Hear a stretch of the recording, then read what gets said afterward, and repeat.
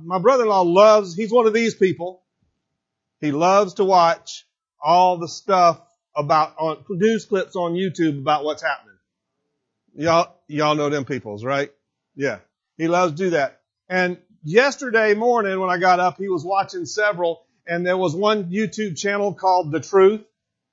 And then there was another YouTube channel, and I can't remember the name of it, but it was saying the exact opposite of what the other YouTube channel was saying. Truth. Opposite is true. No. Couldn't figure all that out. So I just was debating that in my brain yesterday about truth. And we're all the time given our own idea of what truth is. And so this morning when I actually got the call a little earlier than brother. I saw my text message at 7:38. Yeah, baby. Turn my phone on then. Anyway, so I saw it. I said, well, I got 30 years of work in the ministry. I can probably find something. And as I'm going through, my flash drive, I saw one that says, what is truth? Yesterday I was thinking through it. Today I have to preach. Okay, works for me, so I just opened that one up and started looking through it, updated it a little bit this morning. But I want to introduce this to you by trying to understand a little bit about truth. Now, please get this. This will be a little more cerebral than you're used to from me because you're used to me just being dumb. So that's okay.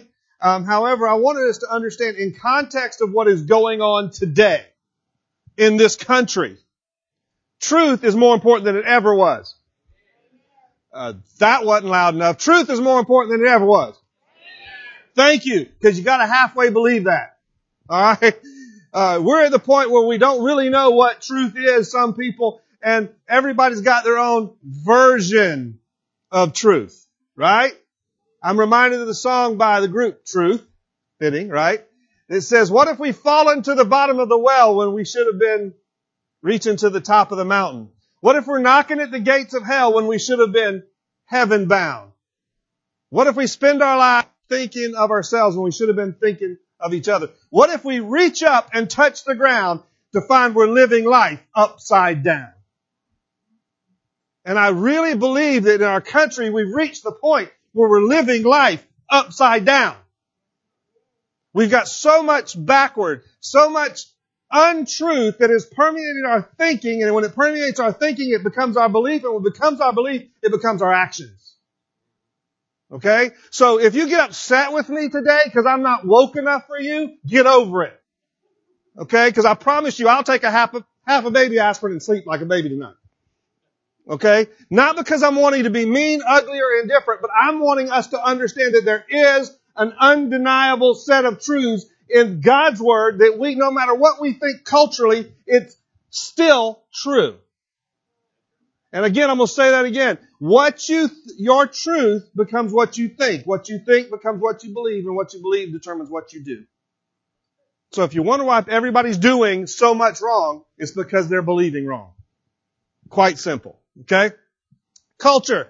The culture today is complete and total relativism. Now, for those of you who don't know what relativism is, let me back up and first tell you, I and several of my friends who were pastors have been warning about becoming relativistic truth in this country for decades. Okay? Relativism means that it's all the same. Truth is all the same. What's true for you may not be true for me. Okay? What's true for me may not be true for you. Well, that doesn't work very well. Okay? Because it's either true or it's false. And we're going to get into some logic in a minute and talk about that. Truth has been relegated to our feelings in our culture. And I even thought, yes, you're right. Write the date down right now. I'm about to knock Star Wars. I'm a Star Wars nut. But if you'll remember, in Star Wars, Ben looks at Luke and says, search your feelings. Not Ben, Darth Vader. Search your feelings. You know it to be true. What does your feelings have to do with truth? Sometimes I don't feel something's true, but it doesn't change it. The other morning when I had to get up at 4:30, I didn't feel it was 4:30 as I slammed my hand against the alarm clock. Okay? But did it change the truth that it was 4:30? No. Feelings do not determine truth. But that's what our culture says. How do you feel about a certain thing? How do you feel about police brutality? How do you feel about all this? Is that makes it your truth? No, it doesn't. You know? I mean, you can wake up with heartburn. That doesn't mean the world's coming to an end. It just means you ate something you shouldn't have eaten. Our culture says that people base truth solely on their perspective, where they're coming from. I just read recently a sign, a meme, I guess you call it nowadays. Is that right, guys? Is it a meme? I don't know. I'm old. Got a guy's picture and got something on the side, right? And he says this. He says, every Christian bookstore should have a sign. The views expressed in these books are not necessarily expressed the views of our Lord and Savior, Jesus Christ. Huh? Have you taken any time in the last 5 years to look at some of the books that have become #1 best sellers in the Christian community? Your best life now. Buddy, my best life is a ways off. When I go be with Jesus. All right? My best life has nothing to do with what I have at my house. My best life has nothing to do with me telling Jesus and Him being obligated to do what I ask Him to say to do. If you don't know what I'm talking about, that's Joel Osteen's book, and that's what he says. All right? How many of you remember The Shack? Somebody's going to get mad with me today. That book is 100% utter heresy. God is not an old black woman living in a shack. And did you ever bother to look at the Christians that endorsed that book? Blew my mind. Stephen Curtis Chapman endorsed that book. I love Stephen Curtis Chapman's music. Why in the world would you endorse that trash? Why? Because it's about your perspective now. It's not about what the book says. It's about perspective. Bless your heart.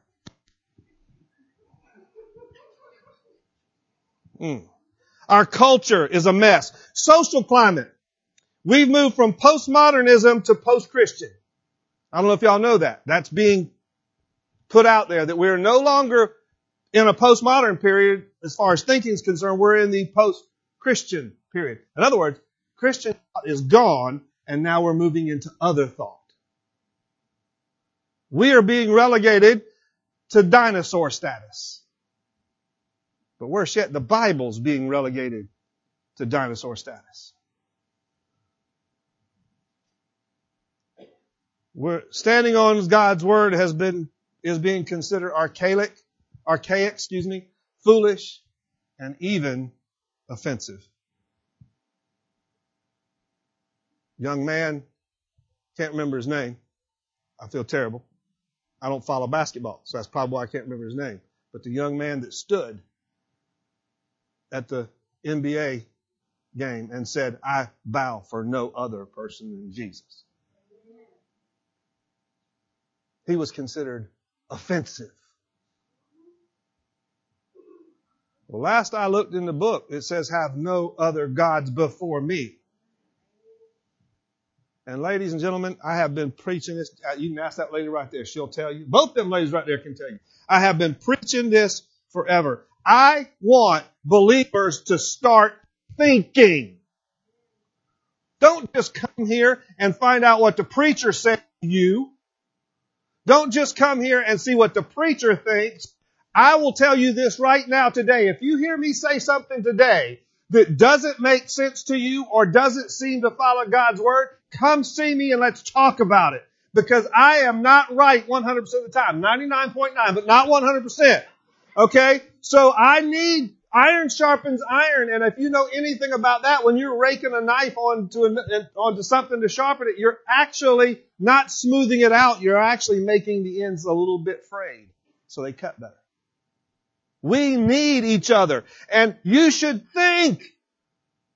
You shouldn't be afraid just because I had the reverend, it shouldn't say rear end, in front of my name.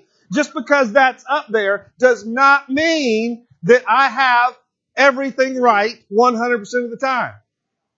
I'll just tell you, when I was youth minister, 10 years old, brother bless you, in Jesus' name. When I was youth minister, and I got a chance to preach here and there, I am so glad there was no recording devices.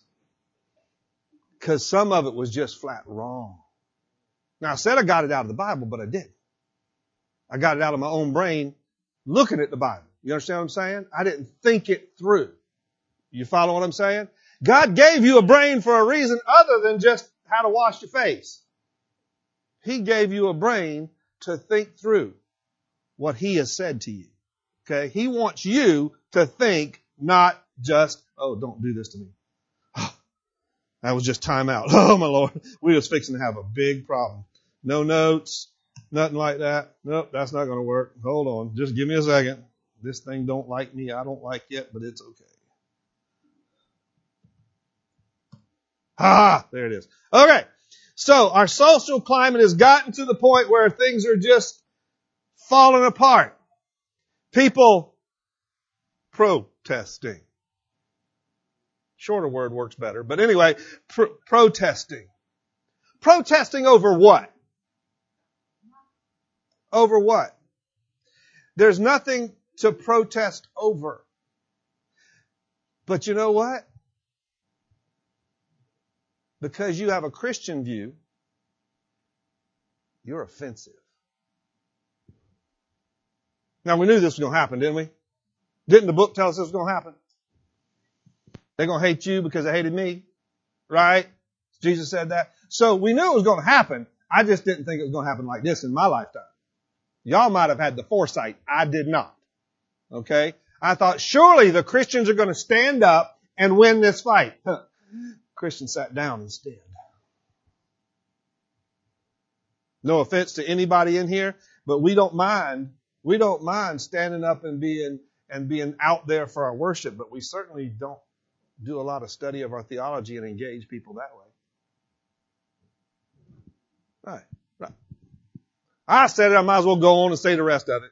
How many people, when you say, where do you go to church? And they tell you, well, how is it there? Oh, we got the best worship in the world. It's so awesome. It's so ardent. It's so great. And we got a great preacher too, great pastor. But that's where they leave it. They don't tell you, I learned something new and good every week. They don't tell you I am challenged every week to rethink my way of thinking. They don't tell you those things. Why? Because we don't want that. Guilty, by the way. There's times I don't want to talk about it. You know what I'm saying? You say, but it was your business for 30 years. By the way, if you ever want to do something that'll really roast your rheostat, some of you know what that is. If you want to do something roast your rheostat, go ahead and try to write a book. It'll floor you. Brother, I'm bringing you one, by the way. It's on youth ministry. I'm going to bring you one. Okay? That makes you realize how little you've thought. When you know other people are going to read it, suddenly you go, oh, I haven't thought through that a whole lot. I need to stop and go back. You know what I'm saying? So, anyway, our social climate is standing on God's Word is just out there. It's just weird to people. So we got the culture, the social climate, and the absolute absence of truth. Fakima said this, within the current state of affairs in America, everyone claims to know the truth. Is that true or false? Everyone claims to know the truth. In fact, everyone claims to have a monopoly on it. Yeah? All right. Problem is, the truths don't agree. And logic does not allow for that. So I'm going to give this to you real quick. Okay? Y'all about to get, how many of you ever studied any logic? A little bit, right? Most of it's within math, correct? You study it within math. Well, if you've never done a logic study, you need to do a logic study. And I'm about to give you the first little tidbit. Okay? Law of logic. You cannot have A and not A at the same time. Now, what does that mean? You cannot have A and not A at the same time. You can't have Mike Troxell standing and preaching you this morning and not have Mike Troxell standing and preaching you this morning. Makes sense, doesn't it? Right? Well, you can't have one thing be an absolute truth and then the opposite be an absolute truth as well. One of them is a lie. Okay? So when we're watching all this mess on TV, which my wife and I are trying really hard not to do anymore, when we're watching all, thank you, Jesus, listen to Jesus, not that mess. So when you're watching all this stuff on TV, and one side, well, this is true. The other side says, well, you're a liar. Well, I have facts. Well, it doesn't matter. You know, you go back and forth about what's true, what's not true, what's true, what's not true, and then suddenly, you don't know what either one of them was saying. Because you cannot have truth and not truth about the same thing exist at the same time. One's either true and the other false, or that one's true and the other one is false. So, hopefully that's a good introduction as to what got me to do this today. Okay? Hopefully. So I asked the question then, ladies and gentlemen, what exactly is truth? That's the real question, right? So I would invite you to turn with me. You turn, I'll scroll. To John chapter 18.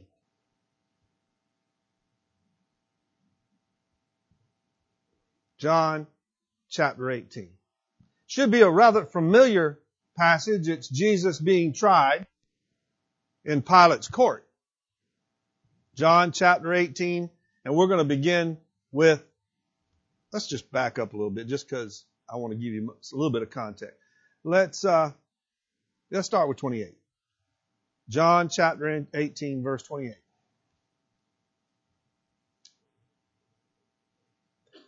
Then they led Jesus with Caiaphas to the praetorium. And it was early morning, but they themselves did not go to the praetorium lest they should be defiled, but they might eat the Passover. Pilate then went out to them and said, what accusation do you bring against this man? They answered and said to him, this is verse 30. They answered and said to him, if he were not an evildoer, we would have not delivered him up to you. And Pilate said to them, you take him and judge him according to your law. Therefore the Jews said to him, it is not lawful for us to put anyone to death, that saying of Jesus might be fulfilled, which he spoke, signifying by what death he would die. Then Pilate entered the praetorium again, called Jesus, and said to him, are you the king of the Jews? Jesus answered him, are you speaking for yourself about this, or did others tell you this concerning me? And Pilate answered, I am a Jew. Am I a Jew? Your own nation and chief priest has delivered you to me. What have you done? And Jesus said, my kingdom is not of this world. If my kingdom were of this world, my servants would fight. So that I should not be delivered to the Jews. But now my kingdom is not from here. Pilate therefore said to him, are you a king then? Jesus said, you say rightly that I am a king. For this cause I was born, and for this cause I have come into the world, that I should bear witness to the truth. Everyone who is of the truth hears my voice. And Pilate said to him, what is truth? This is not a new thing, ladies and gentlemen. It's been going around a long time. And when he had said this, he went out again to the Jews and says, I find no fault in him. But you have a custom that I should release someone to you at the Passover. Do you therefore want me to release to you the King of the Jews? And then they all cried again, saying, not this man, but Barabbas. Now Barabbas was a robber. We're going to stop there. We're going to go on into verse 4 of chapter 19, but we're going to stop there for now, just so we make sure we set it up properly.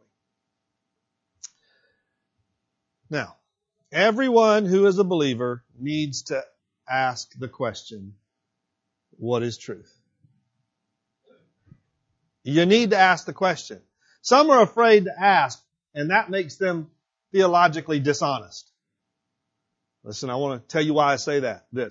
If you are afraid to take any question to the Word of God, you're lying to yourself that the answer's there. Now, you may not like the answer, but it's there. You understand what I'm saying? And anybody in this room, I would call you on it if you say you like every answer you ever found in the Word of God. Because I found one that almost at least twice a week gets on me. Be angry and sin not. Huh? How many of you want to be angry sometime? Right? Justified in being angry at whoever. So you need to ask the question or be theologically dishonest. There are some who just refuse to ask. I'm just not going to worry with it. And that makes you intellectually dishonest. Engage your brain. Now, in 1 Peter chapter 3, very, very interesting passage. It says in verse 15, chapter 3, verse 15, but sanctify the Lord God in your hearts. Always be ready to give a defense to everyone who asks you for a reason for the hope that is in you, with meekness and fear, having a good conscience, that when they defame you as evildoers, those who revile your good conduct in Christ may be ashamed. Now, I got a question for you. How can you be ready to give a defense if you don't take your uncertainty to the Word of God? If you don't take your questions to the Word of God? How can you possibly make yourself ready if you have questions unanswered yourself? I'm waiting for an answer. You can't. All right, you gotta go to the Word. And when you get to the Word, you study. And if you don't get an answer, guess what you do? You study some more. And if you still don't get an answer, what do? You study some more. You go find godly people. By the way, this is free. This was not intended for today, but this is free. You go find godly people who study the Word and ask them, and they will need to show you in the Word. Don't just go to them and say, well, what do you think? Because I really don't want to know what you think. I want to know what the book says. So you go to the book, and if they're godly people who do study the book, they can take you to some place in the book. They may be like me. I can't remember verses and call signs and all that very well. But I do have technology that I can look up the phrase. You understand what I'm saying? So go to people who are going to give you advice based on Scripture, not advice just based on how they feel for the day. Because I often feel bad and probably shouldn't give advice certain days. I'm being very confessional today. So you have to ask the questions, what is true, what is not true? And I've got 4 things for you that truth must be before we dig totally into John 18. First, truth must be absolute. Must be absolute. The dictionary says truth is the conformity to fact or actuality. A statement proven to be or accepted as true. That's the dictionary. I don't care if it's accepted or not. It's got to be absolute. It's true or it's not true. The culture doesn't dictate truth.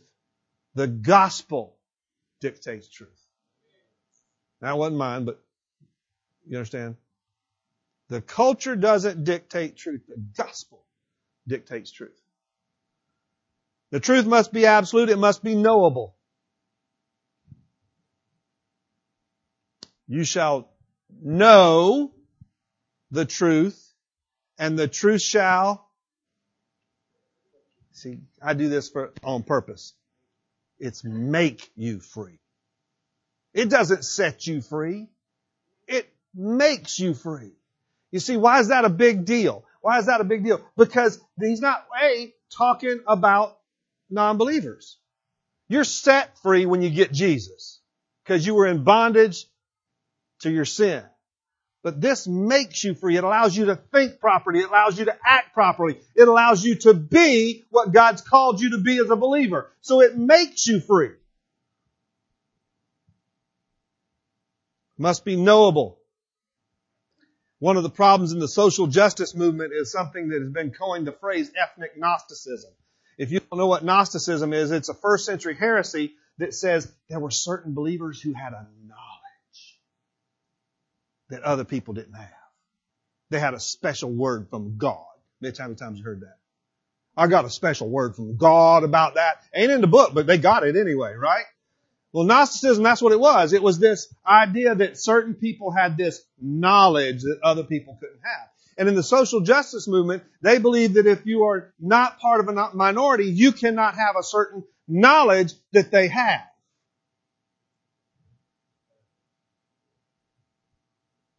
Truth. Look it up. Read their stuff. You don't know what you don't know. In fact, they've even coined a phrase. You got to be woke. You're asleep and you don't know. Well, honey, I know the truth I've got. And it didn't start with me or with what I didn't know. It came from Jesus.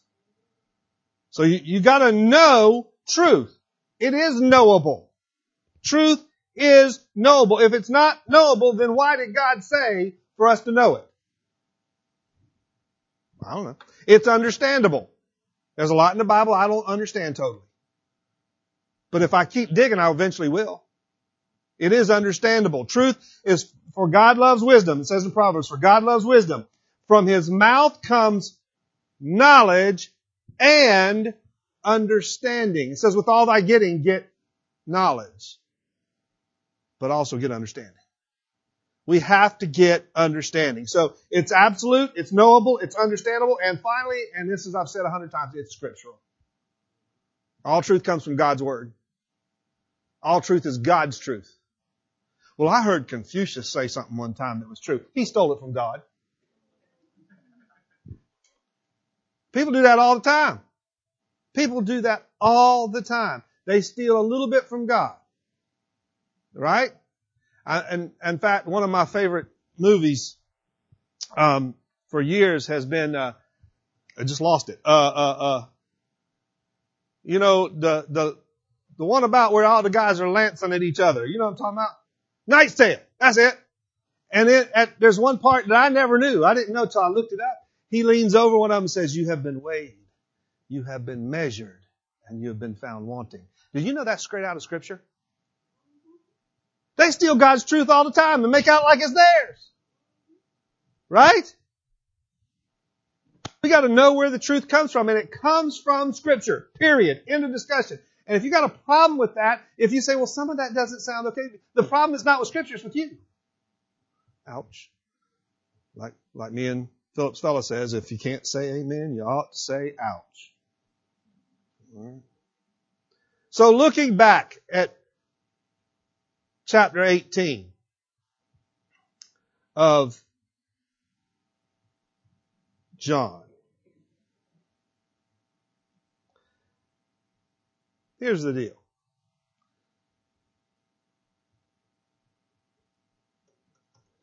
Pilate asked a good question, doesn't he, in verse 37. He says, are you the king then? Are you a king then? Jesus says, you rightly say that I'm the king. Why? Because I was born for this. And for this cause I have come into the world, that I should bear witness to the truth. Everyone who is of the truth hears my voice. Jesus clearly says, this is my purpose. I came to be King of Kings and Lord of Lords. It's all good. Just the devil. And whoever was calling you. Alright? Anyway. Jesus made a clear distinction. He says, if you don't hear my voice, you don't know me. Says, everyone who is of the truth hears my voice. You are not of truth if you don't hear His voice.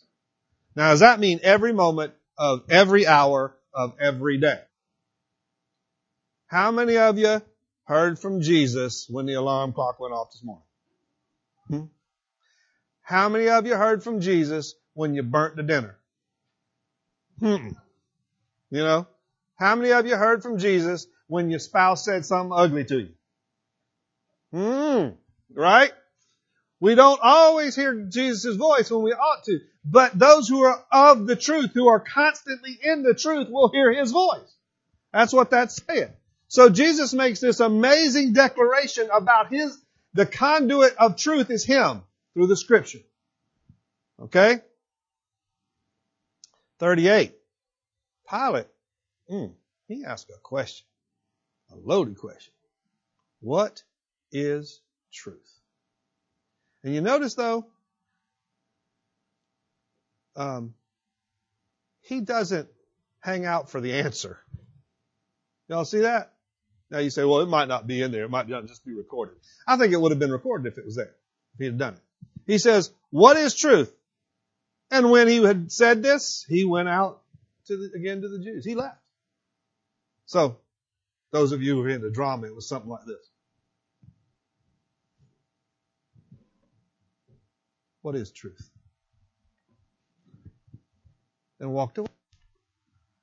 Now, by asking the question, though, he actually made some good statements. First of all, he's saying, I don't know the truth. Right? If you ask that question, you admit, I don't know the truth. Then he said, the other statement he would have made was, I cannot know the truth. That's what he believed because he walked away. Can't really know the truth. But the big statement he made was, and I'm not submitting to the truth. The King of the universe just told him who he was. And he said, no. He did not submit to the truth. He walked away. Let's look at it. Let's go ahead and continue reading here. Did Pilate ever tell the truth? Well, he did say, I find no fault in this man. Is that true? Yeah. There was no fault in Jesus, correct? No fault in Jesus. Good. Thank you for saying that, brother. I needed something out here. I'm beginning to think that they're going, Wyatt and Philip here. Wilson, what was that emergency goalie's name? David Ayers. I'm just pulling a David Ayers emergency goalie here today. All right? So y'all just have to, well, hallelujah. Anyway, he told the truth, but he ignored the truth. Is that not normal today? I'm going to tell you a fact, but that fact is not going to affect how I live. That fact is not going to affect how I live.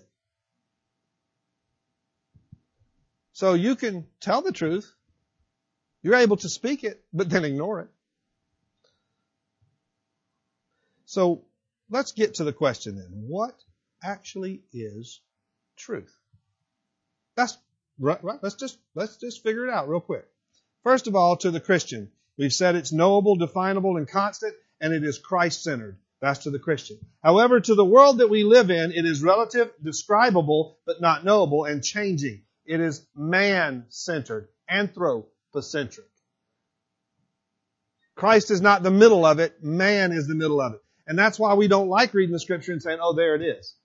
That's the truth, because it don't center around us. We are in a world today that doesn't matter what you believe. If it's not centered around me, then it's wrong.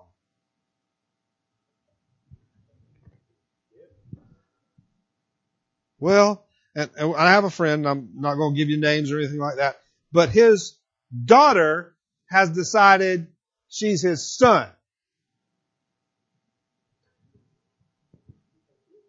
Weird times. Right?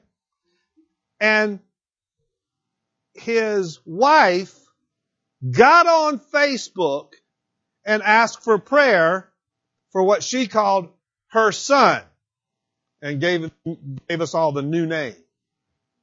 and said, if you're not willing to pray for him by his name, his new name, then I don't want your prayers.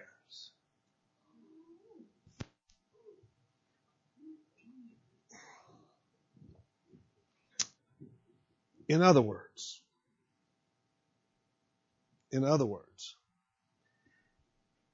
your truth that that's a sin against God is not my truth, because that's Christ-centered believing. My truth is centered around me and my family and what I want, regardless of whether it goes against the Scripture or not. And here you go. She claims to be a believer. Now, she might be, not judging her heart, but she got to do some work. You understand what I mean? She got some work to do. And by the way, I'm not just talking about her. We've been friends for 30 years. 30 years. And since I called him, let him know, I'm blocking you like you asked, and I'm praying for your daughter. Because that truth is not my truth. Man. When we look at man and the truth about man, boy, do we get a bunch of stuff here in this world today. To the Christian, man is utterly depraved and in need of a Savior. And if you can't say amen to that, ouch ain't gonna help. Man is lost and gonna die and bust hell wide slap open without Christ. He is of no hope. And again, if that bothers you, maybe you ought to think. To the Christian, man is lost without God and in deepest need of grace. Jesus is the ultimate answer to any question we have. To the Christian. Secular society says man is basically good. He's basically a good boy. Basically a good boy. I have had the privilege / difficulty of visiting a lot of people in the hospital in their dying moments. I have discovered that men die the way they live most of the time. I went to one, I got called, I'd been his pastor years before, and got called and said, can you come to the hospital? I'm dying. Yes, I can come to the hospital. I jumped there, and by the time I got there, he was sort of in and out. He had liver cancer. They'd removed most of his liver. And the doctor said, just as a matter of when it's going to happen. And his wife looked at me and said,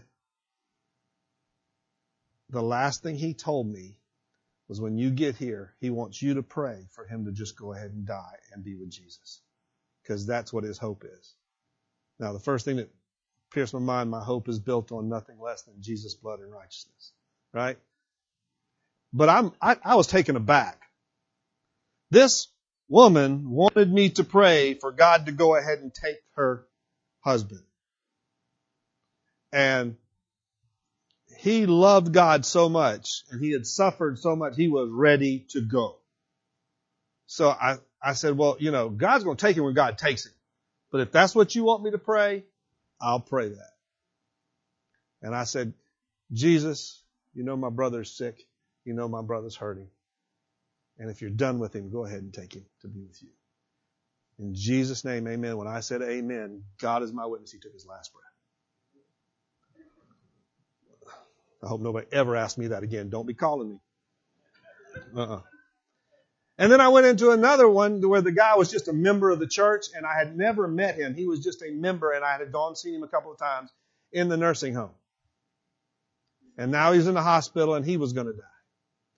And his family asked me to come in to talk to him about Jesus, to ask him if he wanted to be saved. So I talked to him about Jesus, and he was lucid enough to understand me.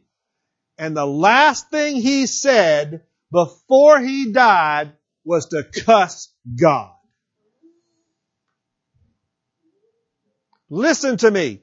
Men and women die the way they live. Period. And if you don't understand the truth, you are going to die in your sin.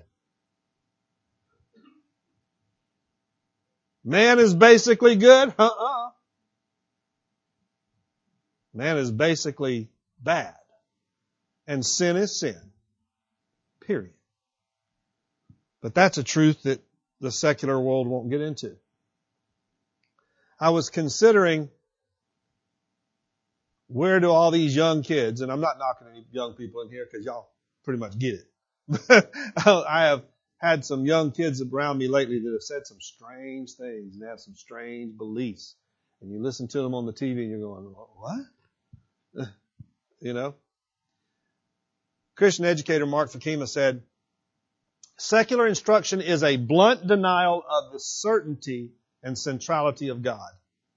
It is the image disowning the original. Not only has the Creator been banished from His creation, but God has been dethroned and man has been enthroned. You want to know why we have all the problems today? It's because those people who are out there doing these terrible things believe that rather than the truth. They believe man is blessed forever, amen, not God, the Creator, is blessed forever, amen. They have tossed God aside. And we can get into all kinds of reasons. We don't have time for that today. But they've tossed God aside. They are their own gods. They are their own judge of truth. They are their own best friends. Right? The government and most colleges would have you believe education is the answer to all problems. If we just let people arrive at their own truth with sufficient education, all will be well. Do you know how many people are imprisoned for doing horrendous things that have a master's degree or above? There's some really smart people. Right? I have a bachelor's and 2 masters. You know what that does?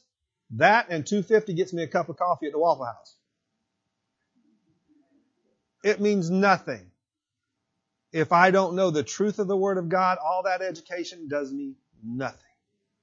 Are you following? Basically, what we've become is educated thieves. Educated rioters. Right? By the way, I'm going to throw this in. This is free. The Constitution is not our source. The Constitution is not, I'll repeat it, our source of truth. We're going to do this to the end, but I'm going to go ahead and do this now. I was wanting to print this out. Printer wouldn't work this morning. You know how that works. Okay?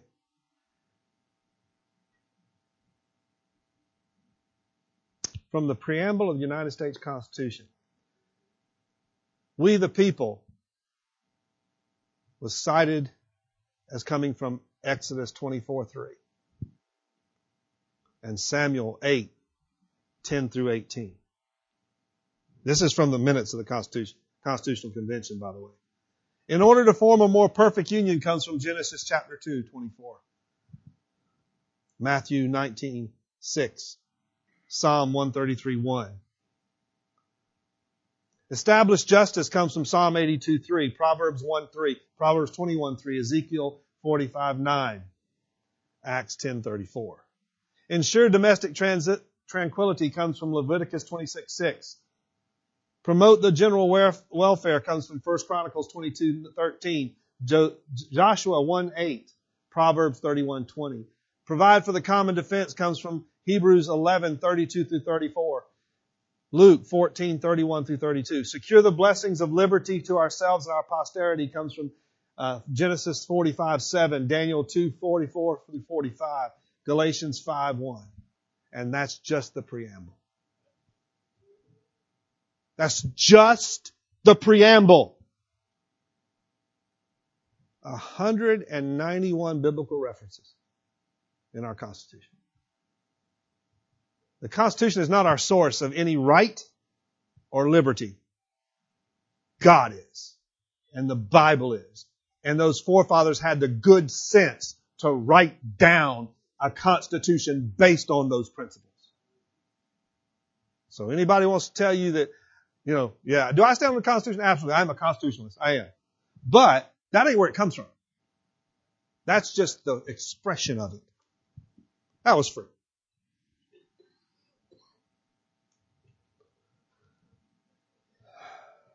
Don't go away from me yet. I'm having to do too much of this scrolling thing.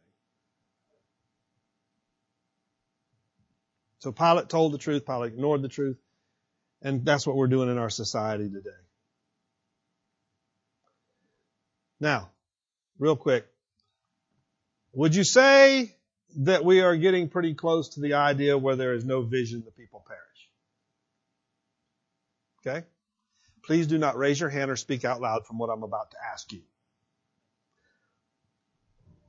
Is your definition of vision some kind of thing where it's looking toward the future and looking toward getting things done? Don't answer it out loud. Don't raise your hand. Is your definition of the people perish means we're all going to die, or a bunch of people are going to die? Well, let me give you a quick Hebrew lesson. If you directly translate that word from Proverbs 29 through 18, those words, it says, where there is no proclamation of the word of God, the people run amok. Where there is no proclamation of the word of God, the people run amok. One of the biggest problems we have in America is that the pulpits have not been proclaiming the word of God. That's been one of the problems. We've been preaching what we want to tell people or what we want people to hear. The Southern Baptists for years fought a war over fighting with the sufficiency of Scripture. And I thought in the 80s when that happened, literally with death threats, everything. When I thought, okay, we have established that the Bible is the Word of God and we're to preach directly from the Bible, I thought that was it. We've won. Guess what? Consider the people who call themselves Southern Baptists now. Stephen Furtick calls himself a Southern Baptist.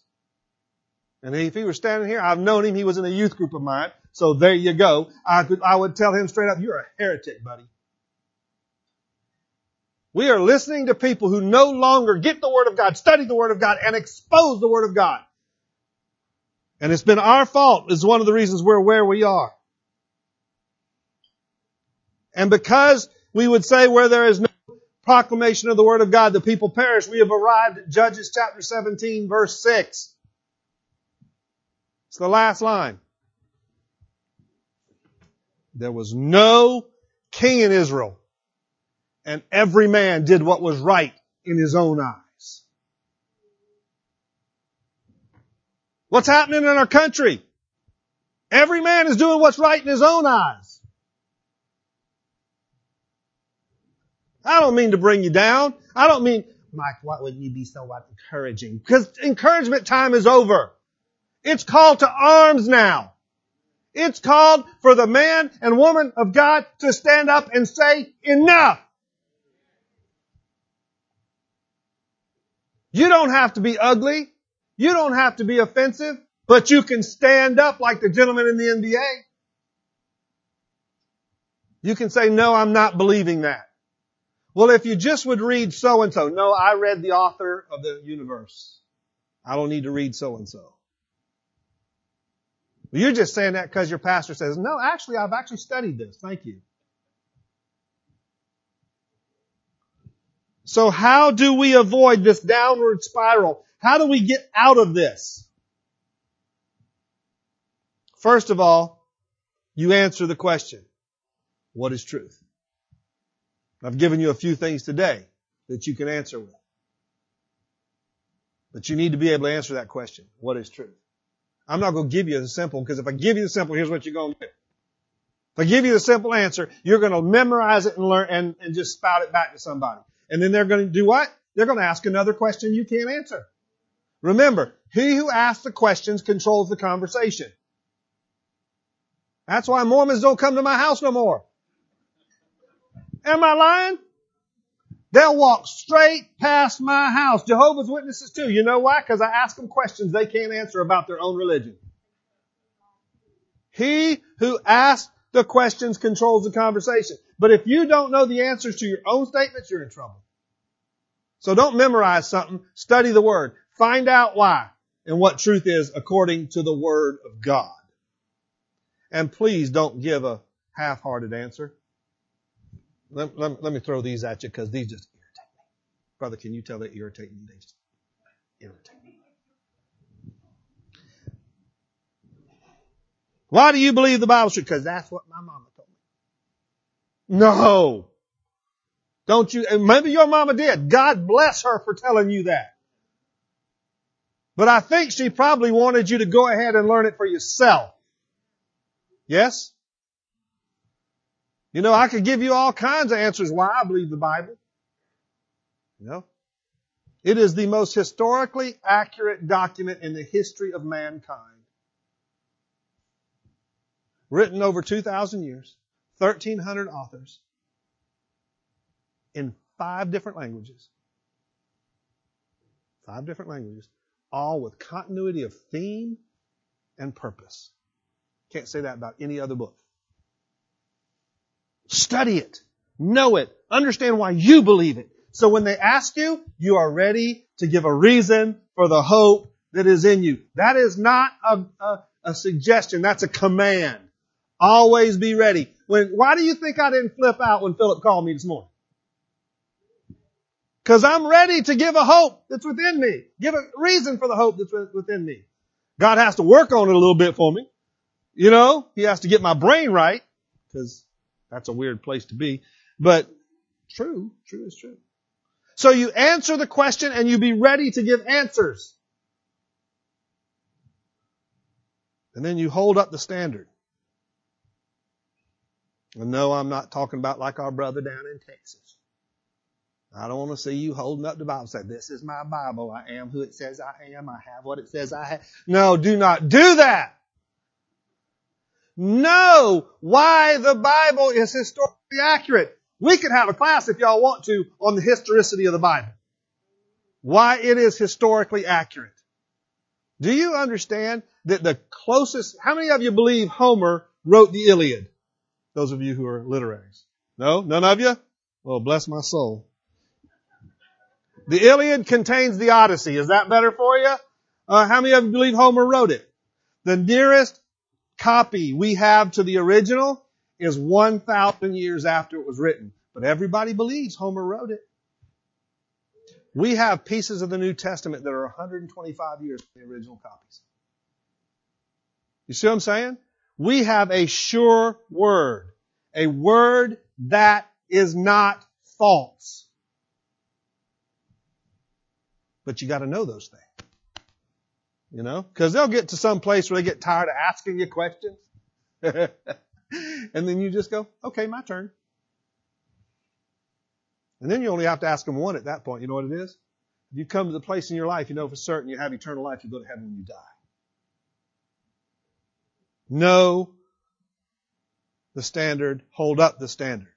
The Bible is truth. All so-called truth must be measured against the Bible. The Bible is not on trial. But as the songwriter said, if you want to call it a dinosaur, fine, I'll keep on dancing with the dinosaur. Accept no substitutes. Truth is not relative. All teaching that is expressive of God's Word is true. Teaching that is not expository of the Word of God is not true. And that happens in the church. Somebody says something in the church doesn't sound real good. You wait patiently. You get with them one-on-one and say, brother, and you do like Aquila and Priscilla did, take them and explain it better, right? Right? Explain it better. Because I don't know about y'all, but I need explaining to sometimes. Integrate the Bible into all disciplines and areas of your life.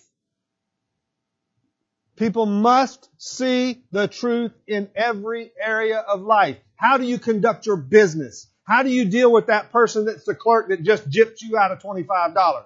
How do you deal with that guy at Best Buy who was supposed to mail something to your house and it didn't get there in 7 days to go back and find out they never ordered it? Yeah, that happened to me. Thank you very much. How do you deal with it? How do you deal with that person? How do you deal with that person that's flat out ugly to you? Because mama don't like ugly. And God don't like ugly. But how do you deal with it? If you know the truth, then you will use that truth to deal with those people. How do you deal with your spouse? Wait a minute. I forgot. They're more spiritual than us. They don't have intense fellowship like we do they? That's called an argument. Those of y'all wondering. How do you deal with your spouse after you've been stupid and said things you shouldn't have said?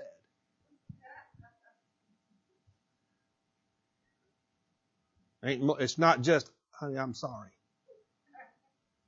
You forgive me. And guys, let's step aside here for a minute. I'm going to give guys the best advice I could ever give them. I was told the best answer to when your wife is mad at you. Somebody gave me the world's greatest answer. And I actually repeated it to my wife. Don't do this. Do not say to your wife, you're right. I'm sorry. How could I have been so stupid? Can you ever find it in your heart to forgive me? If you do say it once, don't say it twice. But how do you deal with your wife when there's anger and tension and frustration in the home? How do you deal with your husband? How do you deal with your kids? What? Anyway, the purpose of Christian education, and when I say education, I mean teaching, Christian teaching, is to achieve a living union between Christianity and teaching. It isn't hard to do. The Bible is sufficient. It's sufficient in every area it touches. And I know what you're sitting there thinking. You're going, Mike, how in the world does math fit into the Bible? There's a book of Numbers. Hallelujah. But if that doesn't help you, do you know the first mention of pi? And right now it escapes me. I told you references are bad for me. It escapes me. But they talk about a circle. And if you use the numbers given in Scripture, I think it's in Kings, use the numbers given in Scripture for that circle, it comes out to pi. Interesting, isn't it? Listen to this. I'm about done, so y'all don't get too antsy. If religious books are not widely circulated among the masses in this country, the people do not become religious. I do not know what will become of this nation. If truth is diffused, then error will be. If truth is not diffused, then error will be. If God and His Word are not known and received, the devil and his works will gain acceptance.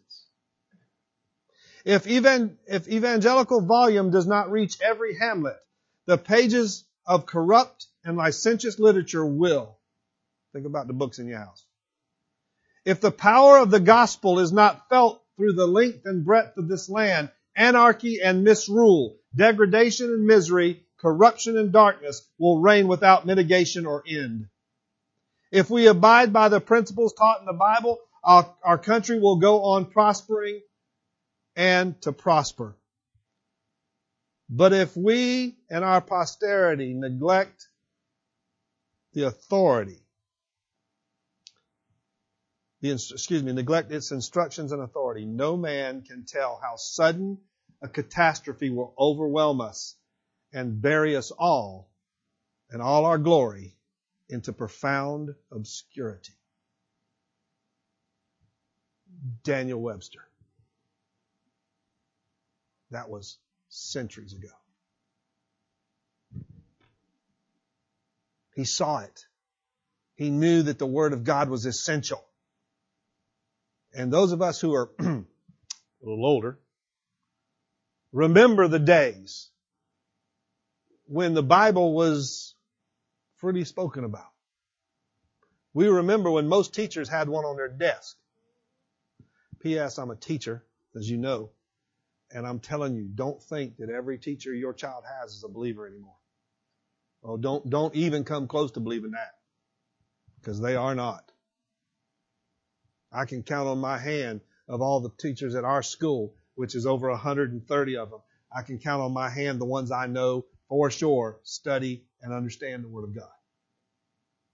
And it wasn't any better at this green and gold school I was at either. All right? Sam Harris, an American author, philosopher, and neuroscientist, in his book, An Open Letter to the Christian Nation, wrote, God is an imaginary friend that people talk to in order to make themselves feel better. Have you seen him? What has he done for you lately? Where was he when the Twin Towers fell or when loving members of our community are killed in drive-bys? Ladies and gentlemen, I'll say it again. If you're asking, how can a holy God, how can God allow terrible things to happen to good people? You are asking the wrong question. The question you should ask is, how can a holy God who demands holiness look and know what you did yesterday and not kill you last night in your sleep? Some of you are like, well, that's pretty harsh. That's the truth. The soul that sins, it shall die. God has every right at any moment to take us out. But instead we want to look at him and go, how can you let that happen? There is none righteous, no, not one. We are all deserving of far worse than we get. Harris went on to say, I don't need to be lectured on faith. I have faith. Faith that good things happen and bad things happen, and it's luck of the draw, my friends. There's even a foundation now called the Freedom from Religion Foundation. Ladies and gentlemen, we've reached this place not because we've mistreated one group over another. We've reached the place that we're at not because we don't understand each other. We've reached this place because where there is no proclamation of the Word of God, the people run amok. We've reached this place because we haven't stood on the truth and principles of the Word of God enough. We haven't been willing to, when that one person's around us and starts talking trash, we're not willing to look at them. We ain't putting up with that. We're going to walk away. That's just the truth. And I'm every bit as guilty as the rest of you. Told you earlier you should write a book, right? Right? Everybody should write a book. When I sat down to write the Sad Confessions of a Second-Class Reverend, yes, when I sat down to write that, it was because I'd seen a guy named Stephen Furtick in the pulpit cussing from the pulpit. I saw a man named Perry Noble cursing from the pulpit and justifying why he used AC/DC's Highway to Hell for a Sunday morning service. Easter Sunday morning, by the way. And it occurred to me it's my fault. It was part of the youth ministry Stephen Furtick was in. It's my fault. I did not stand up and say it plainly enough. So I wrote a book about it. So brother, I'm going to give you the book. You might not want to read it, but that's fine. It is all about being honest with yourself and with God and deciding no more for me. No more compromise. No more stepping back. No more allowing people to make outrageous statements in front of me and me not say anything. We have been silent too long. All of us, preachers, deacons, elders, people sitting in the pew, all of us have been silent too long. Now we in kindness and in love and in desire to see people saved need to stand up and start telling people the truth, even if they don't like us anymore. One last little story and then I'm going to be done. You will have people not like you. Yes. I got saved on February 22nd, 1988. And shortly after I got saved, we got invited to a party of Deirdre's and my high school friends. Not a reunion, just a little party. So we went there, and when you just got saved, you talk a lot about, I just got saved. Right? I wasn't witnessing to people. I was just telling them, I guess I was witnessing. I wasn't trying to lead them to Jesus. I was just, let me tell you, I got Jesus the other day. Oh, and just talk. Y'all know, I called the radio station, asked them if they'd announce it on the radio station. They wouldn't do it. But anyway, I got so excited and we were just talking about all that stuff right at this party. And it was a great time. We enjoyed it, We didn't partake with them in certain things. It was okay. We did our thing. And then She gets a call from one of our friends. It says, we can't hang out with y'all anymore. So she says, naturally, why? Well, Mike is too Jesus for us. They ain't going to like you. So if you need to be liked, you need to throw everything I've said today away.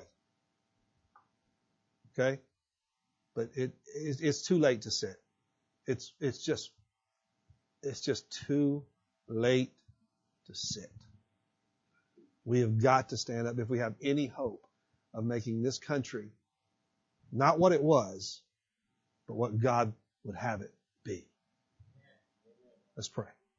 Father, I pray that I haven't done too much of my own foolishness and spewing today. I pray that you somehow have communicated truth to us all. I pray that you've gone beyond just touching hearts, but you've convinced minds of what we should do and where we should go with this.